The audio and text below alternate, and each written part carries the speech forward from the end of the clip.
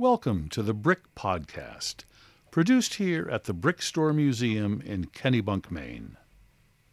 Bricks construct our communities and link past, present, and future. Here in Maine, bricks can be found in our town halls, our sidewalks, our schools, our cultural institutions, our courts, our homes, and our fireplaces.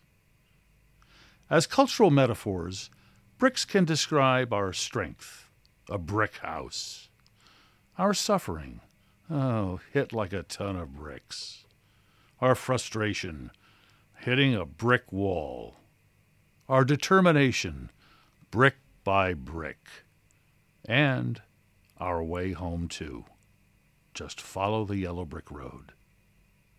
As bricks weave through our community and our culture, this podcast will do the same.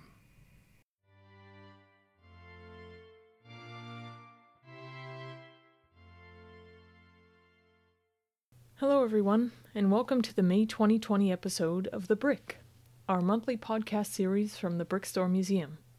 I'm your host, Cynthia Walker, the museum's director. Today, we're going to look at how emotions of the past can compare to the present. We'll hear an archival news bulletin, listen to part 2 of our recent conversation with James Pastorelli, a local World War II veteran. If you haven't heard the first part, you'll find that in our February 2020 podcast episode. In the spirit of Memorial Day coming up, we'll also hear a Civil War story of 2 soldiers from Wells and Kennebunk. And then we'll talk a little bit about reopening plans and the pandemic in the museum's Digital Learning Center. If you haven't done so already, I'll remind you that the museum produced a special edition of our Brick podcast last month that reviewed our local history of pandemics in our past. As always, thanks for listening.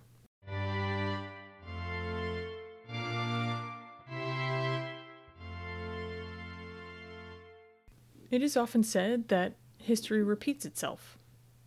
Yet it is humans that repeat themselves, and history acts as a roadmap to the future. What to avoid, what to adjust, when to stay the course, and when to forge ahead. Our relationship to this map depends on how we understand its makers, the people. We relate to and understand others through empathy and shared experience. This is the reason for the Brick Store Museum's existence. It's a strange thing in the 21st century to feel alone. During the COVID-19 pandemic, perhaps you are alone with family members, or by yourself, or you are alone at work, or alone in your thoughts. If history shows us anything, whether today or 200 years ago, it shows that we are never alone in our experiences and we all belong to something greater than ourselves. As an example, there is a letter we have in our archives. It was written in 1811 by a local war veteran and ship captain named James Fairfield, who traveled around the world and back again. Here's what he said. Charleston, South Carolina, June 21st, 1811. Dear wife, I don't know, but I shall tire your patience in writing you so often, but I wish I could have letters enough from you to keep me employed 1/2 of my time. As I've nothing to employ myself about at present, and I've read your letters so often that I shall be glad to have another from you, which I have been expecting for some days, but finding none. I write you again as this is my only means of conversing with you. To be so near you and not able to see you is the greatest aggravation I've ever experienced. If I don't get letters soon, nor no freight for Europe, I think I shall try to get a small freight to Boston and come up. For if I lay here long, the worms and the extremes will eat the vessel all up, and I'm heartsick of this place, for it is hot enough to burn the flesh off the bones. Should I get freight for Europe, I shan't be at home before late in the fall, or first of winter, my dear. I hope this will find you in good health, and likewise all our friends. I give my loving respects to you all, and I'm still looking for letters, which I hope soon to find. It has been hard being here nearly 2 months, and received but 1 letter. So may God bless you, my dear Lois, and preserve your health is the wish of your affectionate husband until death, James Fairfield. Captain Fairfield's words to his wife, "To be so near you and not able to see you is the greatest aggravation I have experienced," may be similar to emotions that each of us have felt in these days of COVID-19. The museum's mission is to be the spark that ignites personal connections to local history, art, and culture. With the onset of COVID-19, we lost the ability to do this in a physical way. Our exhibitions have gone quiet, but our mission has not gone away. We continue engaging audiences through digital activities, volunteerism, research, community diaries, and more. We hope that you might use these resources, all found on the Digital Learning Center on our website, until we are all able to be near each other again. A couple of highlights of what you'll find on the museum's Learning Center. A community diary in which we ask you to tell us about your mom and dad. Or recently digitized archival materials that are typically in boxes, now available for your use. Vintage cookbooks to test a recipe or two. A 16th century portal where you'll find pop-up exhibits on Native American stories of the Kennebunks, and hear from 2 local archaeologists on current work being done in this area to glean more from our landscape. Coming up, we're producing several new lectures and an interactive discussion called the Museum Roundtables, in which we'll be inviting members of our community to join a group discussion on our histories and our lives. Above all, everyone's story matters here.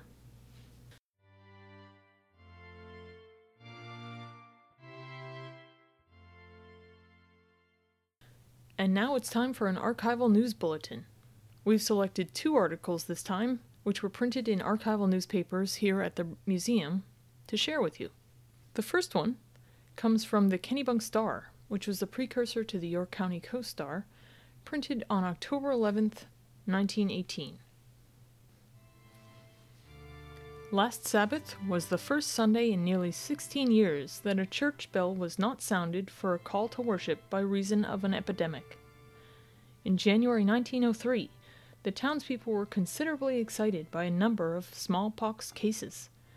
The Board of Health took prompt action, closed the churches, schools, public library, and other assemblies. The almshouse was turned into a pest house, in charge of a Mr. and Mrs. Hilton of Gardner. 6 patients were taken there, all stores were disinfected, Bowdoin selling 200 formaldehyde generators. The selectmen's room was optioned for a free vaccination, and Dr. Bourne vaccinated about 175. The disease was of a mild type, and said to have been brought here from Biddeford by a boy who had been afflicted and subsequently attended the grammar school. The churches resumed services January 11th. And the schools January 19th, all pupils being required to give evidence of satisfactory vaccination before admittance. Our next feature also comes from the Kennebunk Star, but was printed about 6 months later on April 11th, 1919. Much expected from this baby. Not every baby is blessed with 6 great-grandparents, 4 grandparents, as well as a father and a mother, when entering this world of joy. But this was the good fortune that greeted Dorrance Alton Drown when he arrived at the home of Mr. and Mrs. Lawrence Drown in Lyman on Tuesday, April 1st. At first, Dorrance thought it was a joke, and not until the list was produced did he show approval and consent to take a nap. His 4 great-grandmothers are Mrs. Jackson Colby of Wells, Mrs. Julia Drown of Lyman, Mrs. Adeline Stevens of Kennebunk, and Mrs. Mary Tarbox of Kennebunk. His great-grandfathers are Charles H. Tarbox and Charles Stevens, both of Kennebunk. Mr. and Mrs. Stevens of the Landing are his maternal grandparents, and Mr. and Mrs. Weston Drown of Lyman, his paternal grandfather and grandmother. His uncles and aunts are many. Just think of the Christmas and birthday presents that are in store for this baby. So what you just heard was taken from the headlines of a couple of our Kennebunk Star newspapers that are here in our archives. If you're interested in doing research in our newspaper collection, I encourage you to visit our website to see how.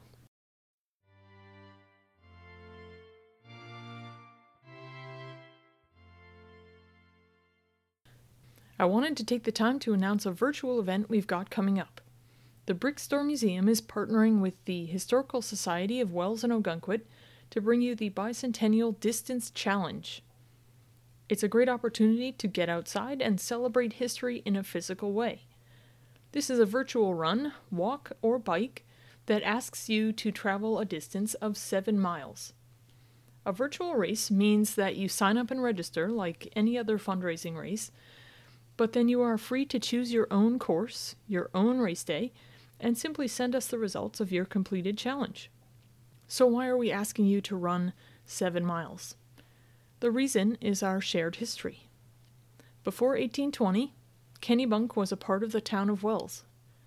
Communities were then designated as parishes, and the church or parish was an essential meeting place. At the time, people in the Kennebunk district of Wells had to travel about 7 miles, usually by foot or by horse, to the First Congregational Parish of Wells, which is actually now home to the Historical Society in Wells. It's near or across the street from Hannaford and near the CVS if you're ever driving by on Route 1. And those folks would have to travel 7 miles in order to attend meetings. In 1750, these residents founded their own parish, which they called the Second Congregational Parish of Wells, and it was located at Kennebunk Landing, along the Kennebunk River. Reverend Daniel Little was its first minister. The parish moved to what is now the First Parish Unitarian Universalist Church on Main Street on land donated by Joseph Storer in 1772. By the time 1820 came around, the two parishes in Wells and Kennebunk sat 7 miles away from each other, and that's where members of the Second Congregational Parish of Wells voted to separate and become its own town. So get active and support local history. The race kicks off on June 24th, 2020, and you can complete your race anytime between June and October 17th of this year. Our kickoff will include a full live Zoom lecture on the history of Wells and Kennebunk's separation, which occurred just 3 months after Maine became its own state. We're excited about this race, because you can run your race at your pace and on a course of your choice, as long as it's 7 miles. You can choose to complete it for speed, break it up into 1 mile sections per day, or do anything you want to complete that 7 miles. We'll have fun prizes for a variety of times and creative courses and other things in between. Hopefully by October we can celebrate a group finish line with a celebration at the museum. Let me tell you what this 7-mile challenge supports. Registration is $35 per person and $10 for children under 16. All of this funding supports local history, art and culture education, preservation, and exhibitions within Kennebunk and Wells by fundraising for the Brickstore Museum and our partners, the Historical Society in Wells, as well as other cultural nonprofits in our area that have been affected by COVID-19 who will receive support from our funds raised. I encourage you to follow our Facebook page and website to learn about course and running tips, course suggestions that will guide you through historic locations, and of course provide updates to our challenge program. Everyone who signs up will receive a packet with their unique commemorative bib number that you can wear during your race, all sorts of detailed challenge information for runners, walkers, and bikers, and a short history of that 7-mile difference between the two towns. In October, everyone who participated over the age of 16 will receive a participant medal designed to celebrate the town and the state bicentennials this year. We also hope to have a finish line celebration at that point in the year, but that remains to be determined. I want to thank our race sponsor, Southern Maine Healthcare, and the museum's annual supporter, Kennebunk Savings, for helping us to celebrate the bicentennial in this fun new way. The easy way to register for the Bicentennial Distance Challenge is to visit our website, brickstoremuseum.org, and follow the links to our Run Sign Up page.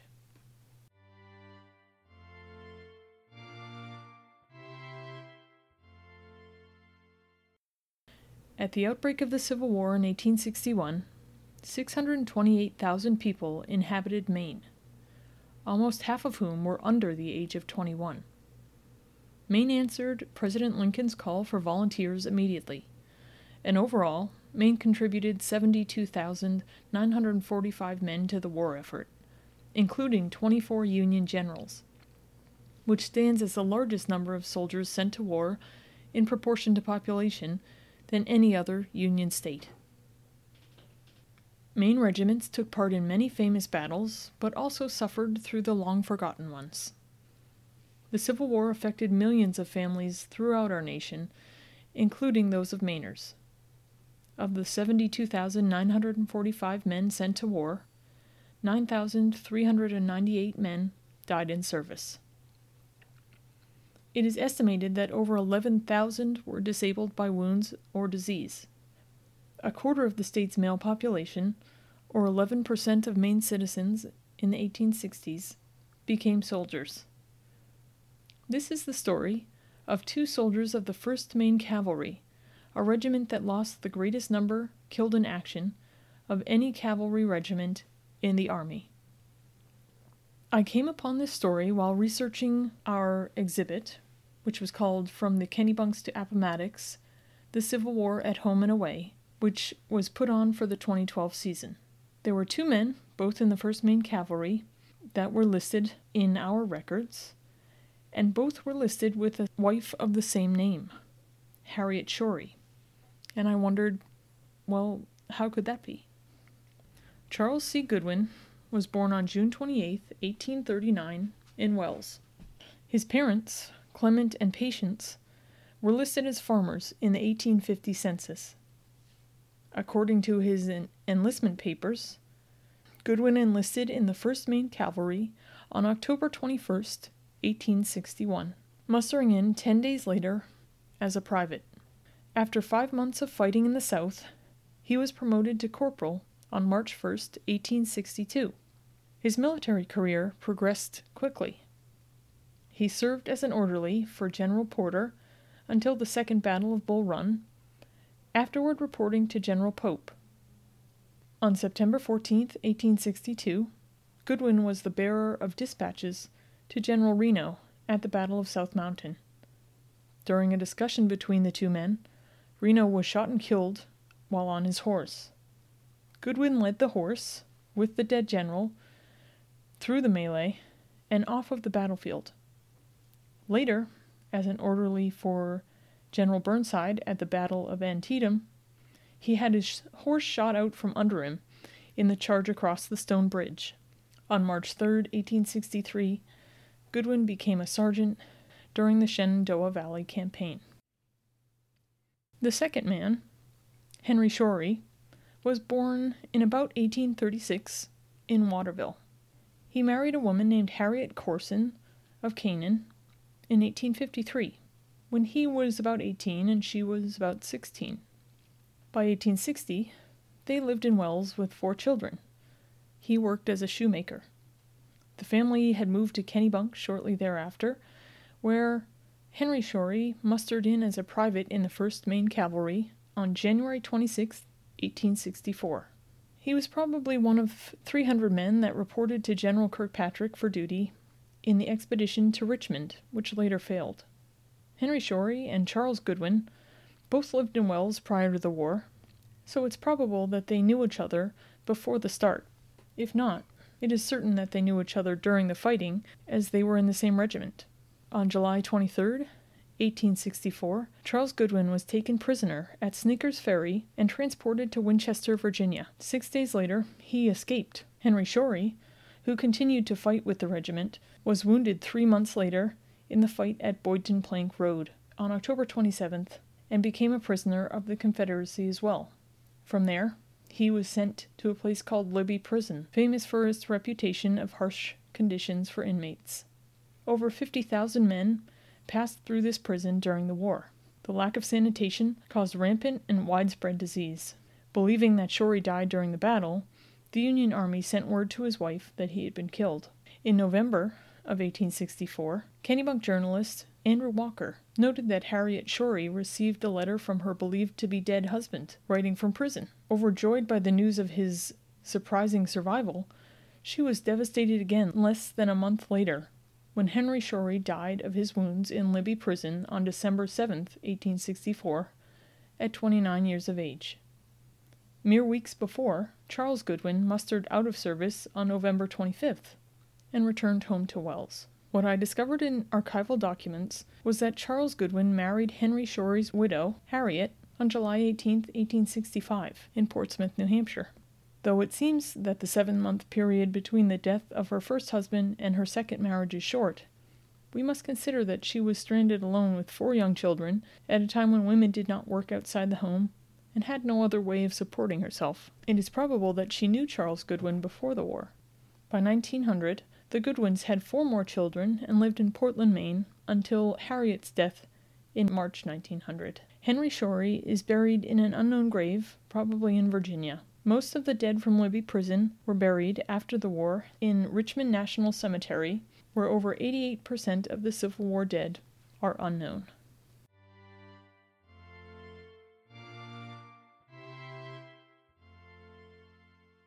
And now, here is our part 2 of our interview with James Pastorelli, local World War II veteran, who is sharing a little bit more about his experiences in Europe in the 1940s. So then we finally got pontoons. We crossed the Rhine River on pontoons. That was the big move, yeah, across the river. We were the 1st East 71st Infantry Division. We met the Russians on the Steyr, on the Enns River. Steyr, S-T-E-Y-R, in Steyr. Austria. Yeah. We met the Russians. So I had been around the various communities checking, Right. By this time, Major Neal, I don't know where he disappeared to for 2 weeks.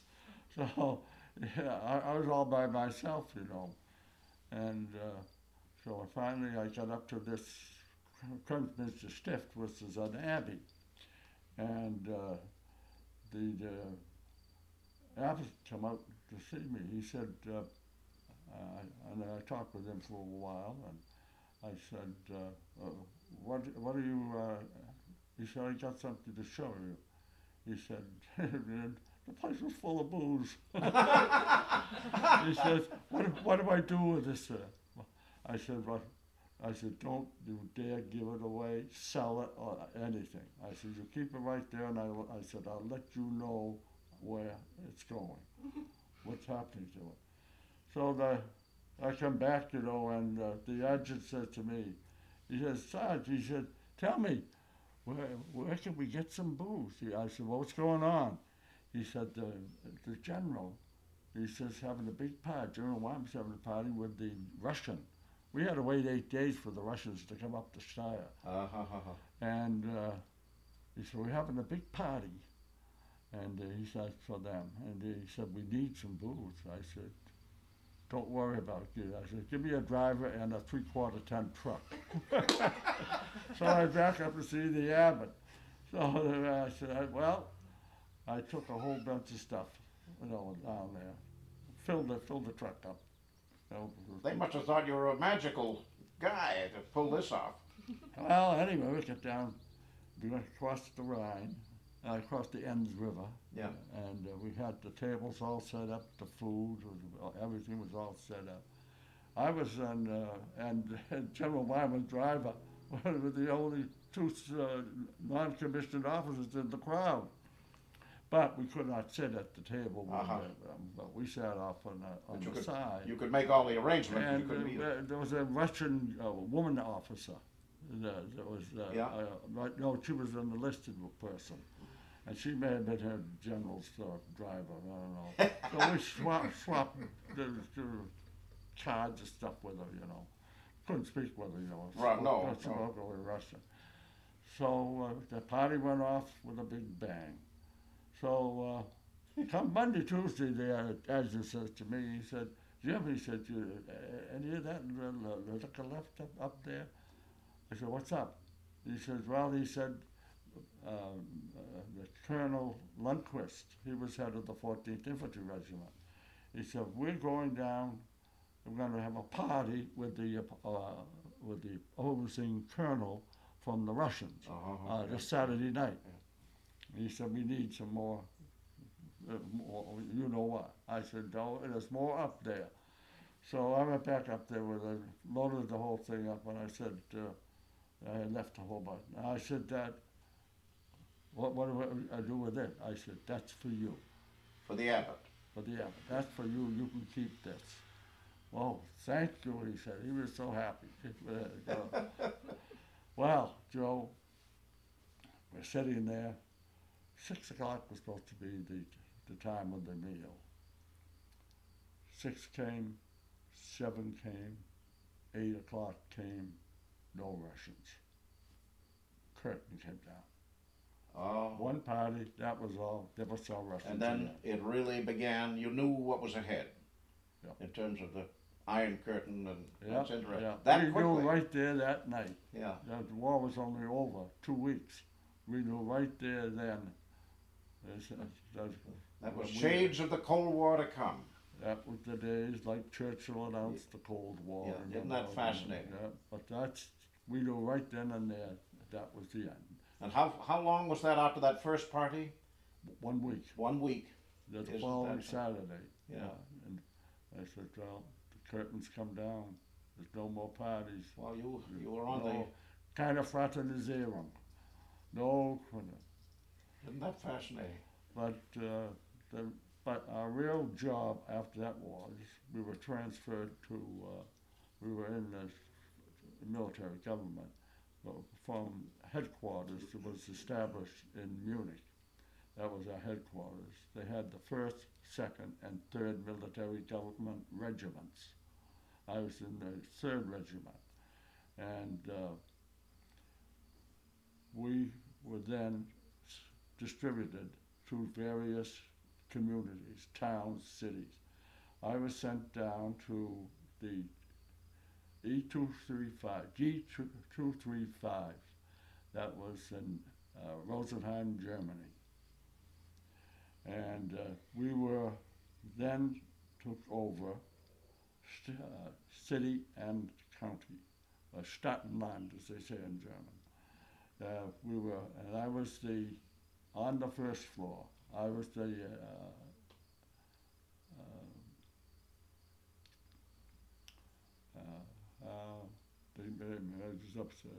I was the how do you call it? I had control of all the on the lower level. I had control of all the people that came to see and make applications. You were the first line of defense. I was a 502, which was a non-common. Yeah. And that's administrator. I was administrator, and I had the interview of all the people. See, this was I was there 10 months, and this is what really what our job was. We took over and operated the city and the county government. Now, the reason being, of course, that they didn't want any Nazi. No, that's right. Everything had to be sifted out. Yeah. And we used to run into the intelligence groups. They were all around and stopped in and so forth. We had UNRWA, everything. All the people moved in. Red Cross, sure. UNRWA. They all ate in our house. So we had to put the run on them. Anyway, so this one day, there was a big headline in the paper, Keine Entlassung für SS. Before that, we discharged the German army. What do you mean you discharged them? Yeah, we discharged them, actually. I don't know how the process went because we weren't part of that. But you scenario. literally... We were told that this German army had been discharged. So I knew it had to be done. And I was the one who went over and told the people in the field, we gathered the prisoners. Yeah. And so forth. So I went over and said to the general, Das Krieg ist damit beendet. The war is ended. That was on May 5th. One girl, German officer, right there, she says, Gott sei Dank. He was happy. You never saw happier people in your life. Yeah, isn't that interesting? They knew that their fate would have been sealed if they'd fought any longer. Yeah. Fascinating. And another anecdote too was that I was going through the countryside one day, and this old lady was out front. So I stopped her and I talked to her for a few minutes, and she says, come. She complained to me about there was nothing to eat. Well, she took me in and she said, I'm going to show you. So I come down, I see in the corner of a cellar there, in a triangle, a big bunch of potatoes. And she says to me, Deutschland, Deutschland über alles. Zwei Kartoffeln und das ist alles. 2 potatoes and that's all. So much for Germany over everything. Yeah.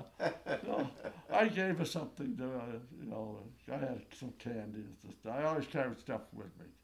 That was a good move, because you knew that was an opening door. Yeah.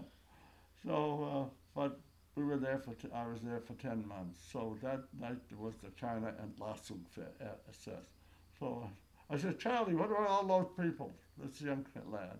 Matter of fact, he just died 2007. I've corresponded with him ever All since. those years. All those years, yes. He was about 16 years old. And he was my runner. And I said, what are all those people doing out there? And I see them all lined up. He said, they want to come talk to you. I said, what for? He said, did you see the headline last night? Yeah, and he put me in the paper. I said, oh, no discharge for the SS, China Lassung for SS. Ah, the woman comes in. First, I said, well, send that lady in. And I said, I'll talk to her. Then she came out and she said, my man was nicht freiwillig. She was not a volunteer. See, SS was all volunteers. But the thing which we did not know and understand was the last 6 months of the war, they were drafted into the SS. Oh, really? Well, that information I had to send back to the major upstairs. I said, Major, we got something. These people are all lined up. I said, I've heard enough. Finally, I said, Charlie, dismiss the people. Tell them we have taken under advisement. And so we had to correspond with Munich, and then they corresponded with our information that we had with State Department, so forth. So now, in terms of determining truly whether somebody was a SS or not, there were records. Oh, yes. The Germans kept records, obviously, so you could determine that. Oh, yeah. There were great records. Yeah. Yeah. Yeah. The Germans are very precise in what they do. Interesting how that SS designation made a big difference in terms of how you treated them, or the Americans treated them. Then I had the people running into me and say, that guy down there, he's a großer SS. He's a big SS man. Yeah. And so I passed all this information on to the intelligence sources. What you were doing there was going on all over Germany, wasn't it? Yes. Every community in every county. Yes. In order to denazify. Rosenheim was a city, and we had the county of Rosenheim. Yeah. And we operated in that until 1st of October, 1946. A year later. Yeah, and what we did, we handed back to the Germans. And then they took over the government again. They took over their government and everything. Yeah. Now we ended. Now, the Russian sector, how far was that? Obviously, you were in the western sector. Where was that East German, West German border, and when was it set up so that you knew you had no authority? Oh, we knew that was around the area of Pirmasens in Germany. On the other side was where the Russians were. And so we knew exactly where they were. They were on the Enns River. Uh-huh. And that was the border, more or less, on for the them. side was where the Russians were. Yeah. They eventually, of course, gave the country back to the Austrians. The only country they ever gave back. That is odd. That Stalin must have had a hiccup or something. Well, I think they did such a devastating job there, and I think that got everybody's dander all through Europe. Yeah. Oh, yeah. It was brutal what they did to the Austrians.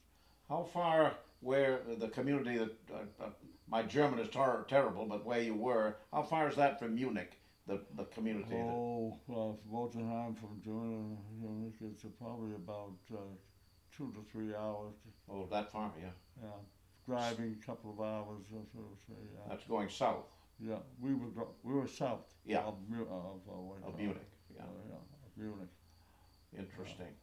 So that's what our job was, is to run the government, the city and the county government, and that's what we did.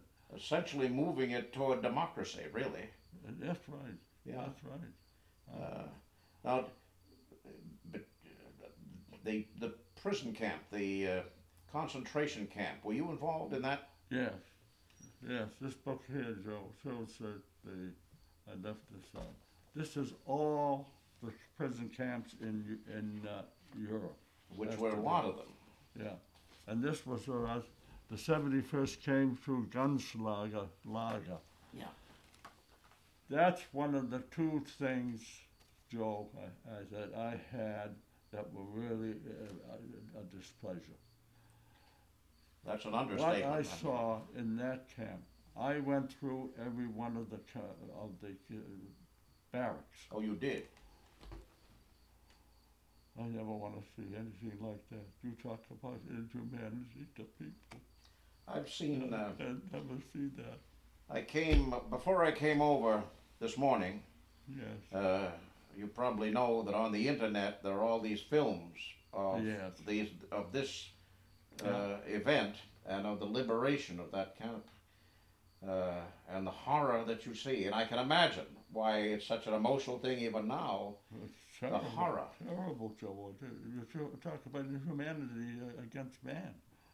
You saw it there. And the amazing thing, this was one of over 100 of those camps. We passed by some of the other ones because we didn't have any, but that was in our territory.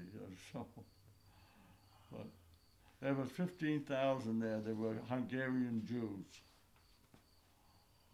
Did I read somewhere that the place was built for something like 800 people and there were 15,000 or something? Oh yeah, and Just crowded. we see the bodies lying on. You see the bodies lying on the bed, the feces and everything else. This is a fascinating and Terrible, depressing. terrible sight. Terrible. Well, what? Now this is a stupid question to ask somebody with your faith and your sense of what the world could be and should be. What was your first impression walking into this thing? How could man be so inhuman to somebody else? That's the first thing I looked around. And the other thing is some soldiers he had a piece of bread, threw it on the ground, and 20 people rushed to get the one piece of bread. I took out my gun. I pointed at him. I said, "Don't you ever do that again." Yeah, you can't do that. That's. I said, "Don't you ever do that again." And of course, they were leaving the camps, then the Germans ran, and except the ones we captured.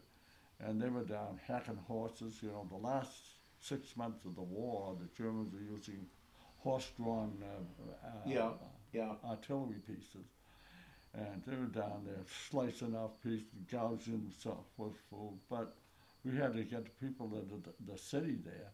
We had to have them, all kinds of people come in to help them. It was terrible. You mean the people from the community nearby? Community, well. That must have been Ask any of them. We didn't know what went on. Yeah. I questioned some, and I told them, threw them off. I said, "Yeah, you don't know what went on. Of course you knew what was going on." You must have been able to smell that if you couldn't see it. So, Joe, don't talk about it. The smell was Yeah. I visited last summer Dachau. terrible. Horrible. It's of course a much bigger place, but Big commies.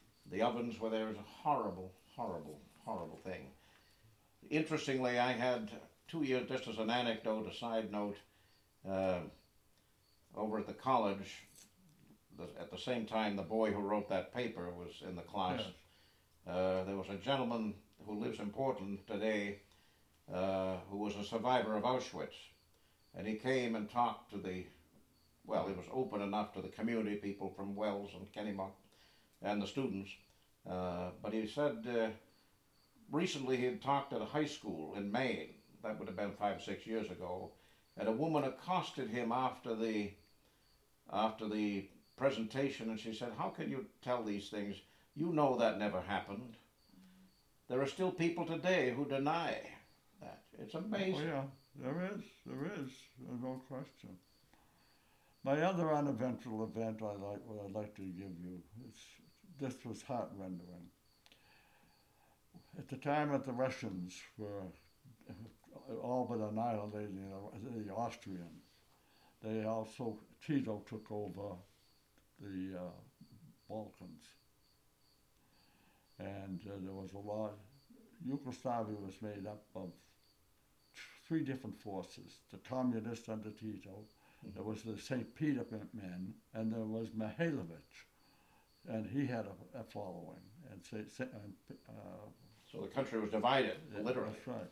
And the Mihailovich people and the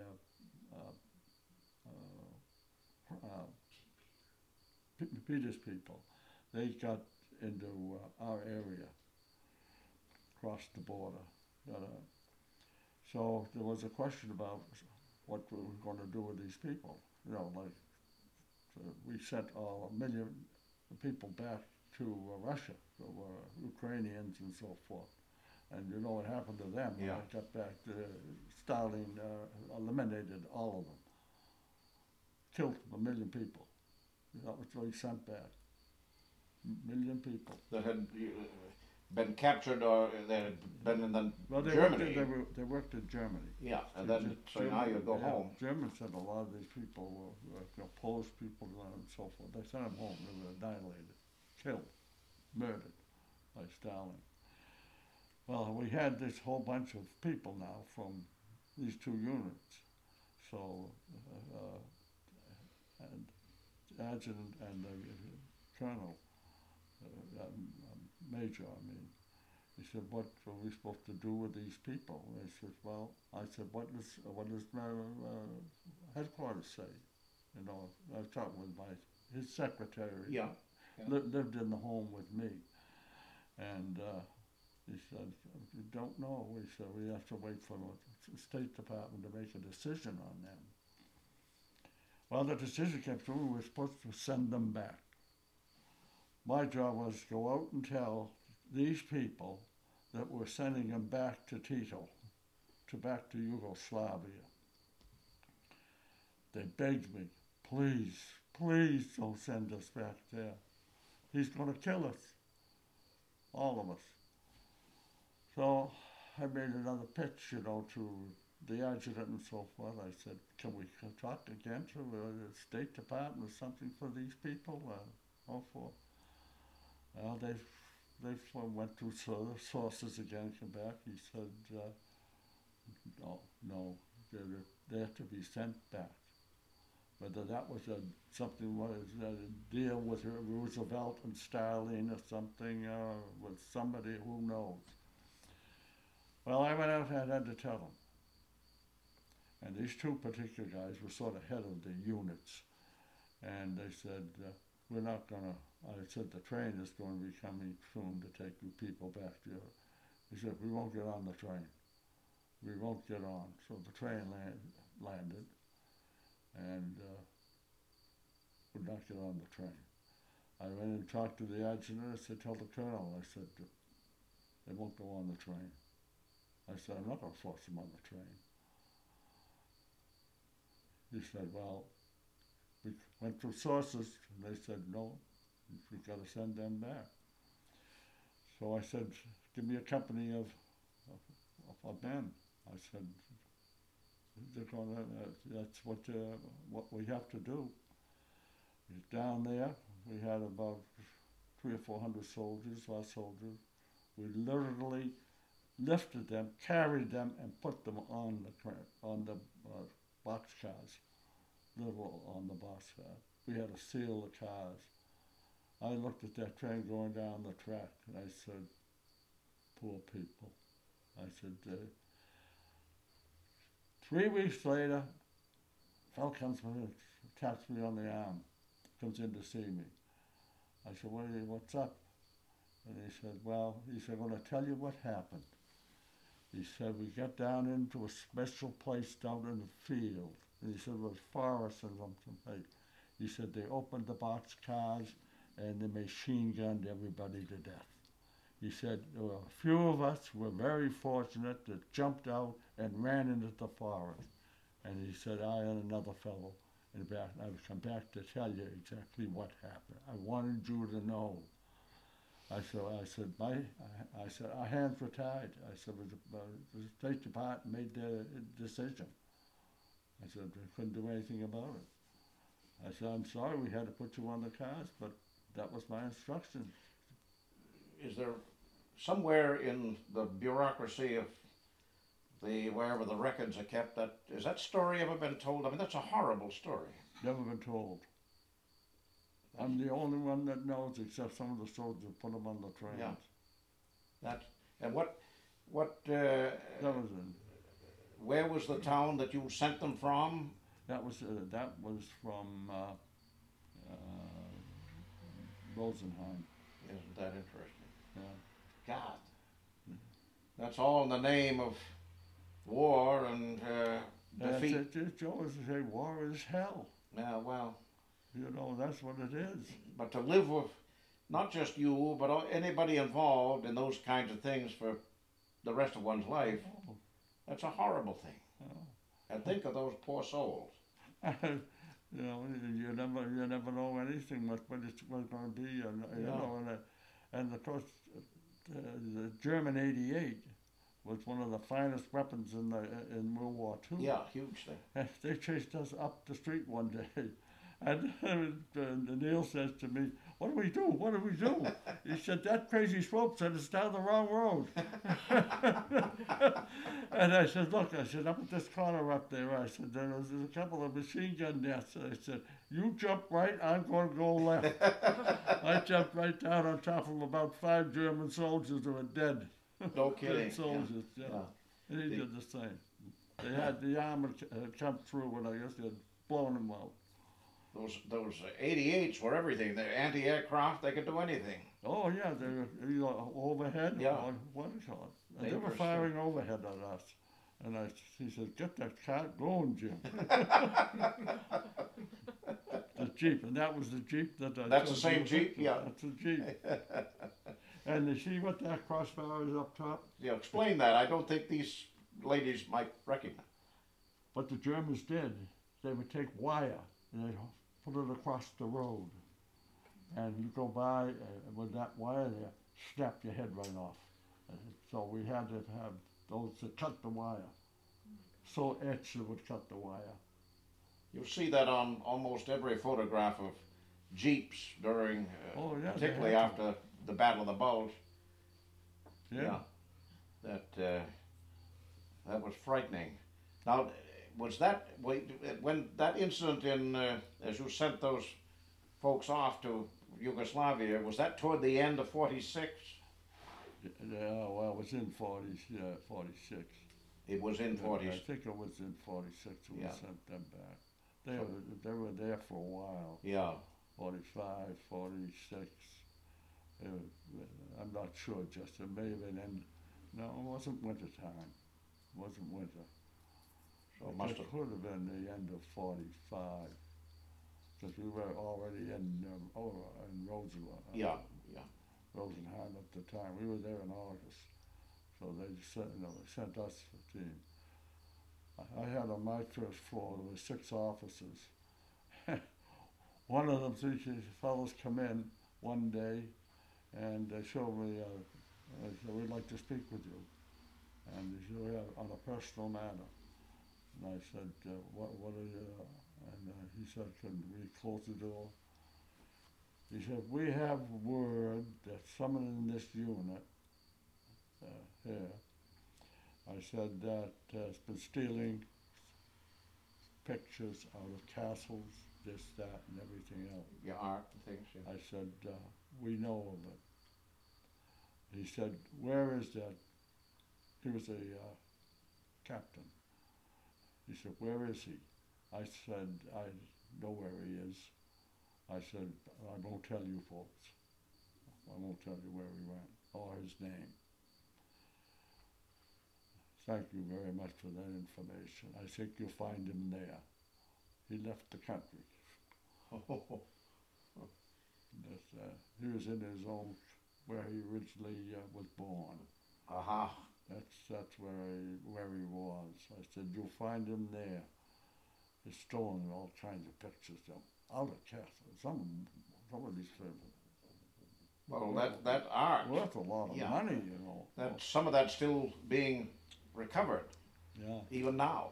Yeah, I tell you, the other thing is too that during the war, you think that all these people that were all related through royalty and everything else. I had one place to get into, and then one family that was in this castle, they had 50 other of their families and relatives and so forth in there living with them. You mean because their homes had been destroyed and everybody was coming together essentially to... Yeah. Now, you mentioned as you moved into Germany, you came across all these communities that were blasted to pieces. Yeah, some of them used down there. Nothing left of them. Nothing. You couldn't do anything with some of them. Yeah. And of course, what happened to old Georgie? Two Pistol. I was from here to Alexandria from George. Really? During the war. Yeah. And and was he wearing the pearl handled pistols? Oh, he had those on, yes. But they took his gasoline away from him. Oh, for the tanks. The tanks. Yeah.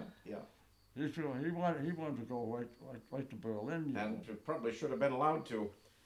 And there was a lot of questions afterwards if someone did him in, but I don't know. I don't think so. I don't think it was really true. Yeah. But that's a bit of murky history. Yeah. Yeah, very murky. Well, that went well. I know of a clergyman was taking with his 3/4 ton, dashboard 3/4 ton. He was taking stuff out of houses. Yeah. And Clergyman.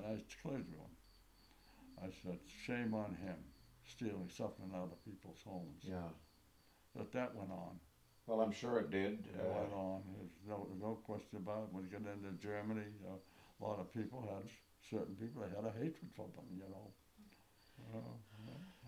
Now, speaking of that, after, given the way you finished your career as a soldier, dealing with the German people, and then in business, essentially with German people.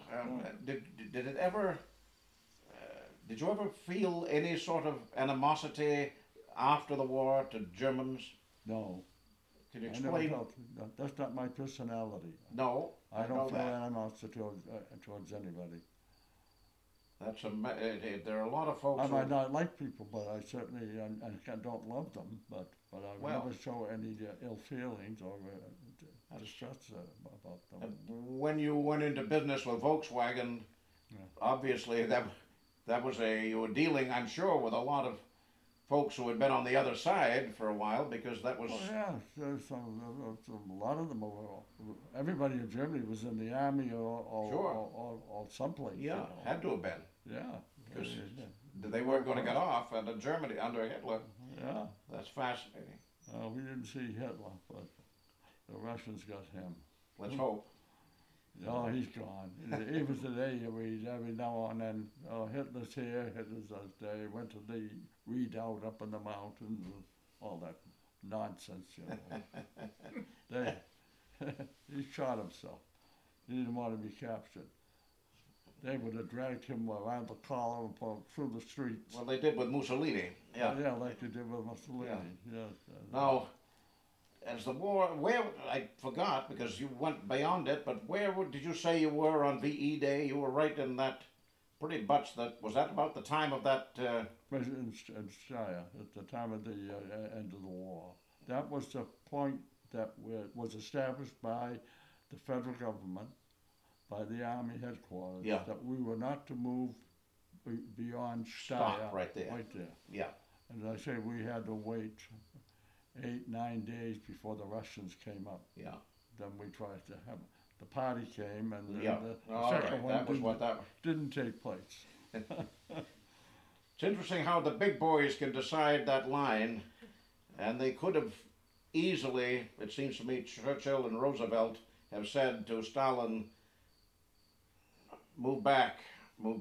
Yeah, I think what allows Roosevelt at that time was pretty sick. Yes, he was not well. He was not a well man, and I think the Stalin pulled the wool over his eyes. Well, from all I've read, I think that may be true. Yeah, Yes. I'm pretty sure that was Yeah. what took place. But it's an episode in my life that I don't forget. I don't know how you can. That's something. That's the worst parts of it, you know. That's very. You never want to see any of these camps. When did you get the orders, or at least be told that you could go home? I got that in February. February of 46? 46, Yeah. I was there at Rosenheim for 10 months. Yeah. Then I say from March I left, and until 1st of October when they turned it back to the government. Yeah. And when were you discharged? I was discharged in Fort Devens, Maine, on the 19th of March. 46. Yeah, and I was in an MP group that I came home with, and the head of the group was Bill Mahoney, and his father, as I told you, was police chief in Newton. Yeah. So every cop in Newton knew who I was. When I got home, they all knew me. And Bill stayed on there until he retired from the Newton Police Department. Now, was it difficult? Because all these GIs are coming home. I would wonder, for a period of time, must have been difficult to get a job. Yeah, it was. It was right off. What I did, I applied at Boston College. At that time, At that time, the business school. And I went there attended. I didn't stay long enough to get a degree, but I stood long enough how to read the bottom line. That's a good point. Yeah, That's that's the first thing to learn. That was the more important thing to learn, to know the bottom line. All right, Andy. That's good. That seemed to work out pretty well for you. Yeah. Yeah.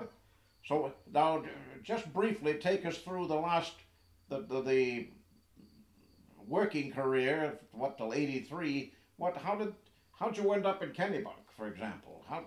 Well, I worked for two Boston Ford dealers. Oh yeah. I got to work for them until '65, and a friend of mine said that Hanson McPhee, who were the distributors for New England for VW, were looking for a man, a dealer development manager, which would go out and talk to.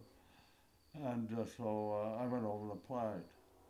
So I met John McPhee and so forth, and he hired me on the spot. And so I left there, and I went out from 1946, as it was.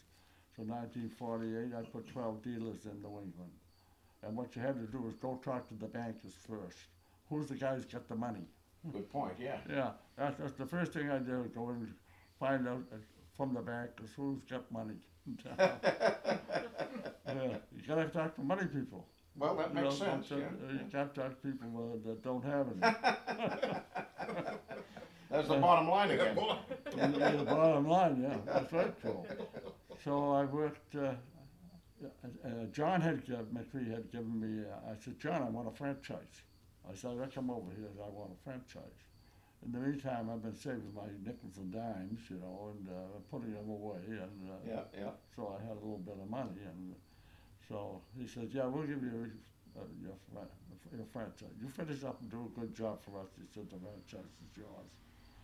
I said, and so I looked around, traveling all around New England. I said, there's Saco Maine up there by the river. I said, Veneta would like that, about the ocean. And so time came that VW bought out Hanson McPhee.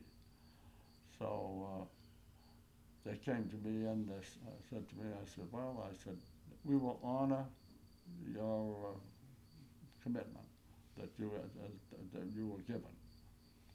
And I said, but we would be very happy, he said, if you would stay with the corporation. He said, we got plans for you. And I said, well, give me a week to think it over.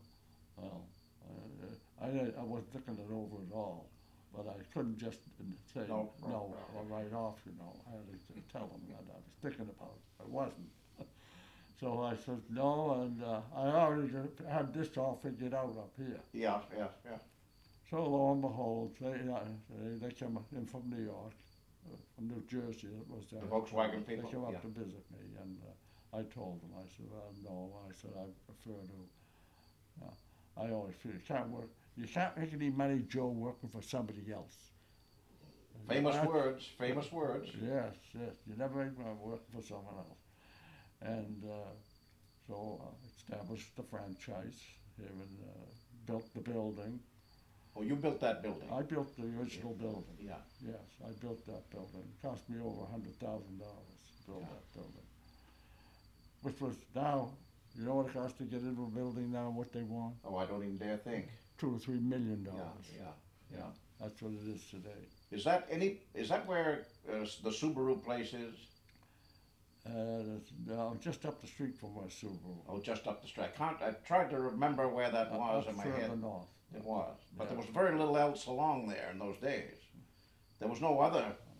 Well, I needed a piece of property, so I went down. I see Nick Scontras, and he was thinking of buying a piece of property up there that I was looking at. So he said, Jim, I'd like to buy the house that's on the property. I said, well, Nick, I said, all right. I said, look, we'll go 50-50 with the property. And I said, I'll take my 2.5 acres and you can have the other 2 acres or so. I said, I don't need that. So that's how it ended up. I'll be Nick done. and I buying the, poor Nick is dead now, Scontras. So then along came Subaru and Ernie Bach. Oh, wicked man to do business with. I tell you. But, you know, he's such a person, you could never back down from him. Yeah. You had to be on the same level as he. And people got frightened of him, the dealers. I never got frightened of him. I never frightened anybody. So I went through a whole rigmarole with him in 1978. I got the Subaru franchise. He said, I want a building. So I put a building up for him. I said, well, I'll give him a building. But I said, I'm not building a $100,000 building for him. So I contacted the Diamond Lumber people, and they had a franchise out in Springfield, Mass, I guess it was, Diamond Lumber or something. They had homes you could prefabricate type of home. So instead of spending $100,000, I spent $40,000. I put the thing up. I said, now you happy? So you got Subaru here for a lot less than you paid for Volkswagen. Oh, yeah. And so, so Shipley bought me out. That's right, yeah. He bought me out with Jim Doyle. Yeah. They were partners. Jim and them finally ended up divorcing each other. And I knew it would happen. You know, Shipley had an eagle that was like this, you know. Yeah. And so Ernie Bach like this too. A lot of ego. No, there was a lot of ego you had to pass through. But it all worked out in the end. Then John Putzelver bought it, and I'd forgotten about him. Yeah. John died. He bought Atlantic Ford, and then he bought that out. And, gosh, think what that strip is worth today. Oh, I don't know. From one end to the other there. Oh, well, probably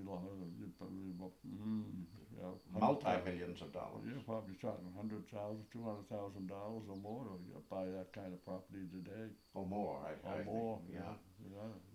No cheap property around anymore. Well, especially on Route 1. Yeah, that's it. Yeah. There isn't. Well, now, I don't know how much more time, but anybody here have questions for Jim since we're here? And he's certainly, I've asked some questions, but he's certainly gone in all kinds of fascinating directions, but he knows where he's going. Did you want to stop him at any point and ask anything? Anything that you've missed? What year did you get married, Jim? I got married on September 8th, 1948. I was married in Charlottetown, Prince Edward Island. Oh, that now, didn't your wife have connections up that way? She was born there. That's why I knew it, yes. How Yeah, did she you was meet born in her? Prince Edward Island. Yeah. How did you meet her? I met her in Dedham, Mass, at a dance hall. That's how I met her. Well, all the a lot of them are up there from the Maritimers. They Yeah. call themselves Maritimers. Yeah. They're very close-knit people, the Yeah, they are. Maritimers. And they always met in Brookline at Orange Hall. That's one of the You places. mean the they ones met. that come down here? Yeah, well, they'd have the dances. Yeah, yeah. But she came down because she had a boyfriend up there, and I guess he would become very overpossessive. So she told her father, she said, I can't stand this guy anymore. She said, he called a friend of his he grew up with that had a construction business down in Malden, Mass. So she went down and lived with he and his wife. And so his family, their friend, they took her out to, it's on the Charles. What was the name of the place? Mosley's on the Charles. And the funny part of it was, I was out there with a friend of mine who lived in Newton, and we went out to there because we had been going to here, there, and everywhere. And so lo and behold, it got 11 o'clock, and Bob was talking to these two girls. And lo and behold, I was going over and said, Bob, I'm ready to go home. And he said, well, give me 15 minutes more. He said, I'm talking to these young ladies. And I said, all right. So I went over towards the wall. I said, I'll go over and sit down there. And I looked up. I spotted Benita. And I said, she's a good-looking girl. And I said to her, I sat down, I said, would you care to dance? Well, 20 years later, she said to me, what do you think I came here for? So anyway, I asked her and so forth, and so we started to go, ready to go home. And Bob said, Jim, he says, you don't mind, he said, if we take a couple to the rapid transit station in Forest Hills? I said, no. He said, I'll wait outside the door. And I said, all right. He said, I was driving a car. I had a 41 Lincoln Oh my Lord, that big car. Yeah, that was a classic. Yeah. Still a classic car. I bought it used when I came back from the service. Well, gas hog. So the girls get in the car, and before that, they said to me, I said, this is the girl I just danced with. And while I was dancing with her, I said to her, I detected right off the accent. She had a real down Scottish type accent that people have from down there.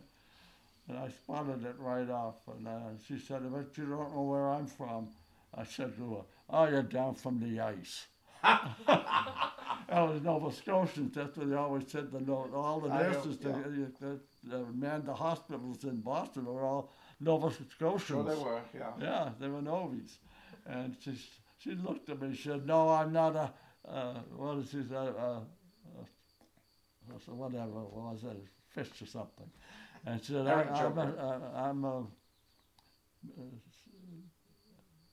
islander, something islander. What do you remember, Jim? It's a Spot Islander. Huh? Spot. No, something island. So I'm what it got. They're pretty proud of their heritage. Yeah. No doubt about that. Her people came to Canada in 1790 from Scotland. Yeah. Yeah. That's a pretty strong affiliation.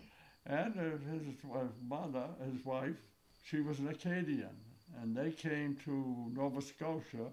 No, they came to New Brunswick in 1675. So both families been in Canada quite a number of years. I should say, yeah. Yeah. Well, I think that's where Tom is. Tom would be here So Tom's up there? He's up visiting his cousin up in Ottawa. Oh, good for him. She's a lawyer, she's a crown prosecutor up there. Good person to know. Yeah.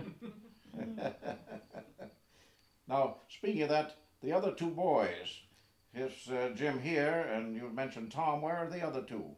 The other two, one's in Wyoming. One's in Phoenix area.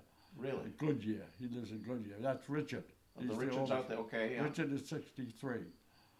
Now, David, if he was living, he'd be 70. That's the boy over there on the left.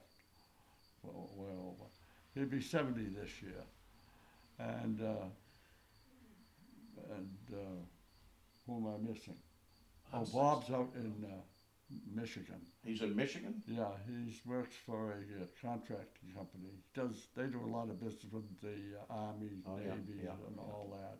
Did he retire from the service, or did he? Yeah, get 29 years. 29 years. Yeah. He was. As a matter of fact, that's how I got so often down to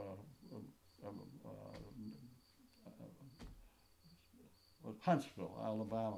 Oh, you went down there occasionally. Yeah, they moved down there, and he was the commanding officer there in Huntsville for 3 years.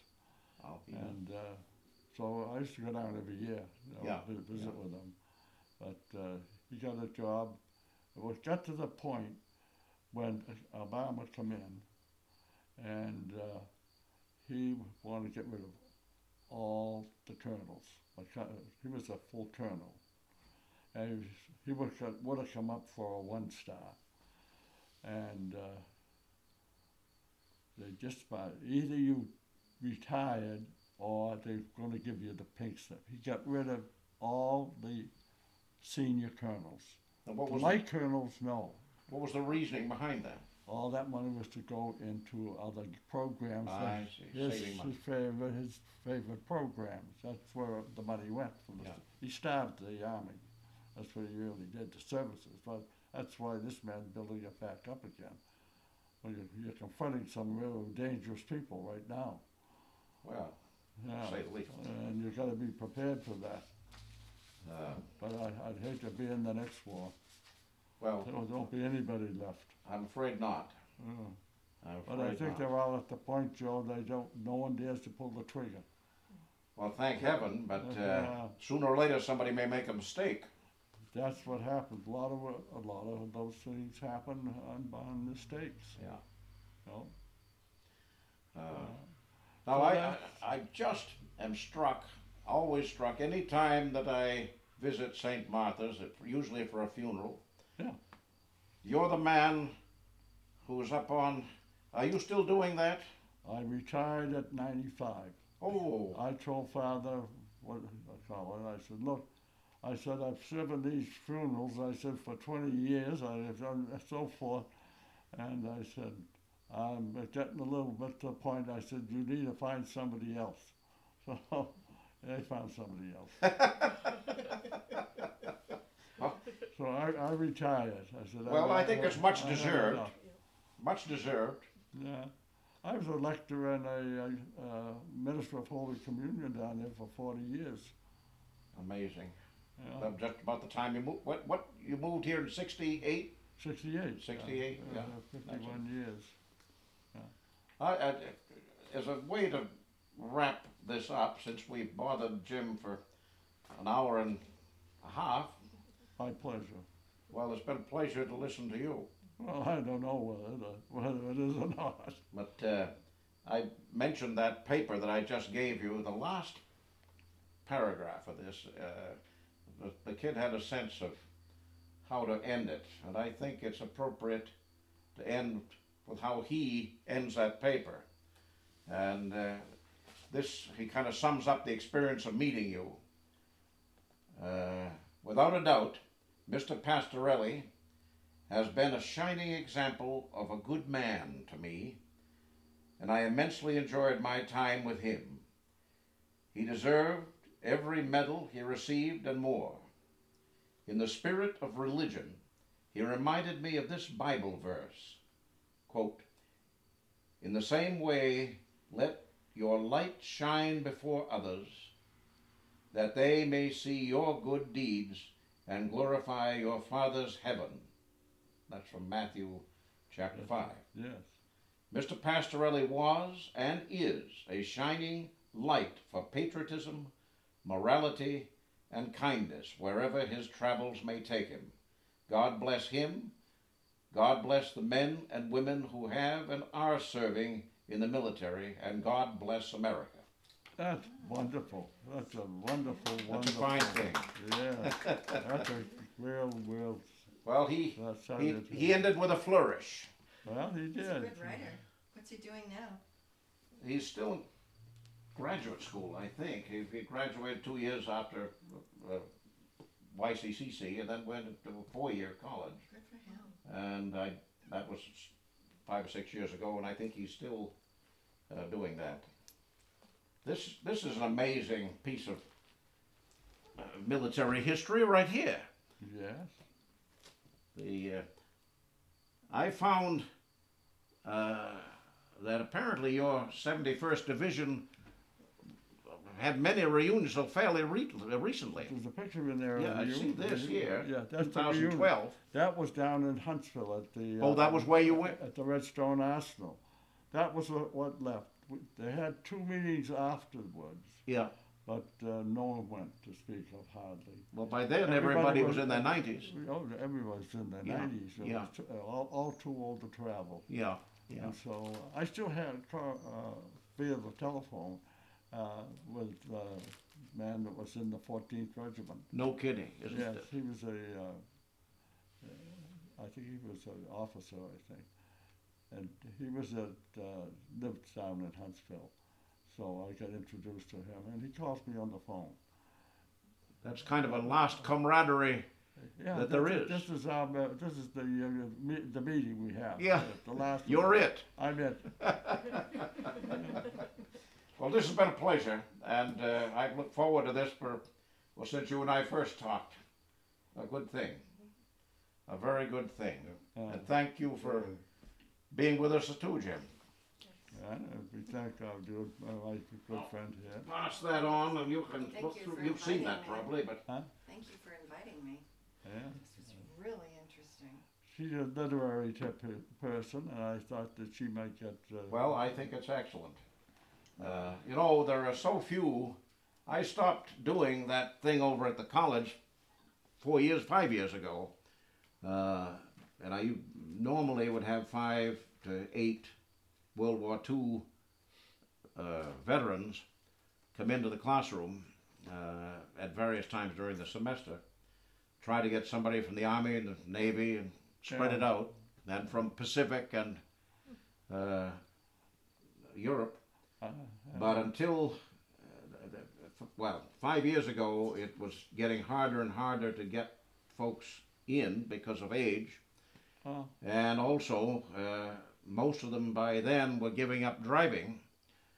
And I just didn't feel safe asking folks to drive. One guy came in from Exeter every time. Came in 3 times over a period of 4 or 5 years. One guy drove in from Portland, and I thought I was putting him or them and everybody else on the highway at at some kind of mercy. You know, it wasn't a good thing.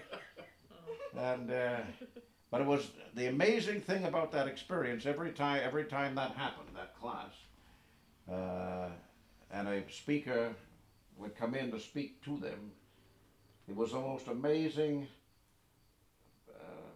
bonding of young people and the man and occasionally a woman that they considered a hero, and there'd be hugs, and it was just a wonderful thing.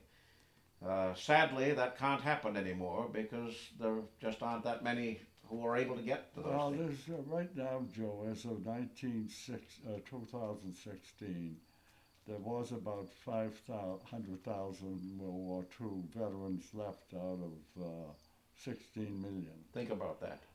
They're dying at a rate of 3,500 a day. 3,500 a day. I would guess that there probably, as of now, probably about 300,000 are left. And then obviously it speeds up as the months go on. Speeds up as time goes by. Yeah. Not too many left around. No, no, no. Whether I'm going to be here next year or not, who knows? Well, you darn well better be. There's going to be a big celebration, I'm sure. Well, they're planning it next year. They're planning a big celebration, and There should be. and we'll have people to come. Yeah, we'll invite That's a people. fine thing. All my good friends, I'll invite to come, have them come. It's I hope I live till then.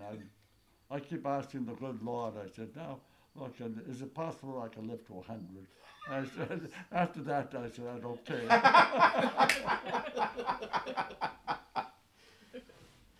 well, thank you, Jim, for everything. It's my pleasure. I enjoyed it very much.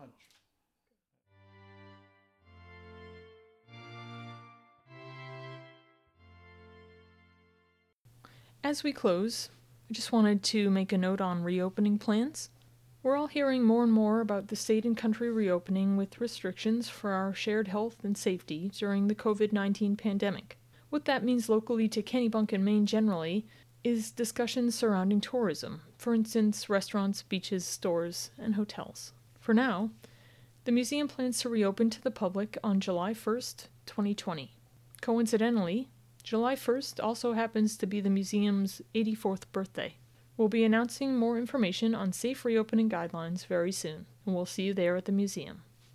Thank you for listening to this episode of The Brick, brought to you by the museum's proud business partners.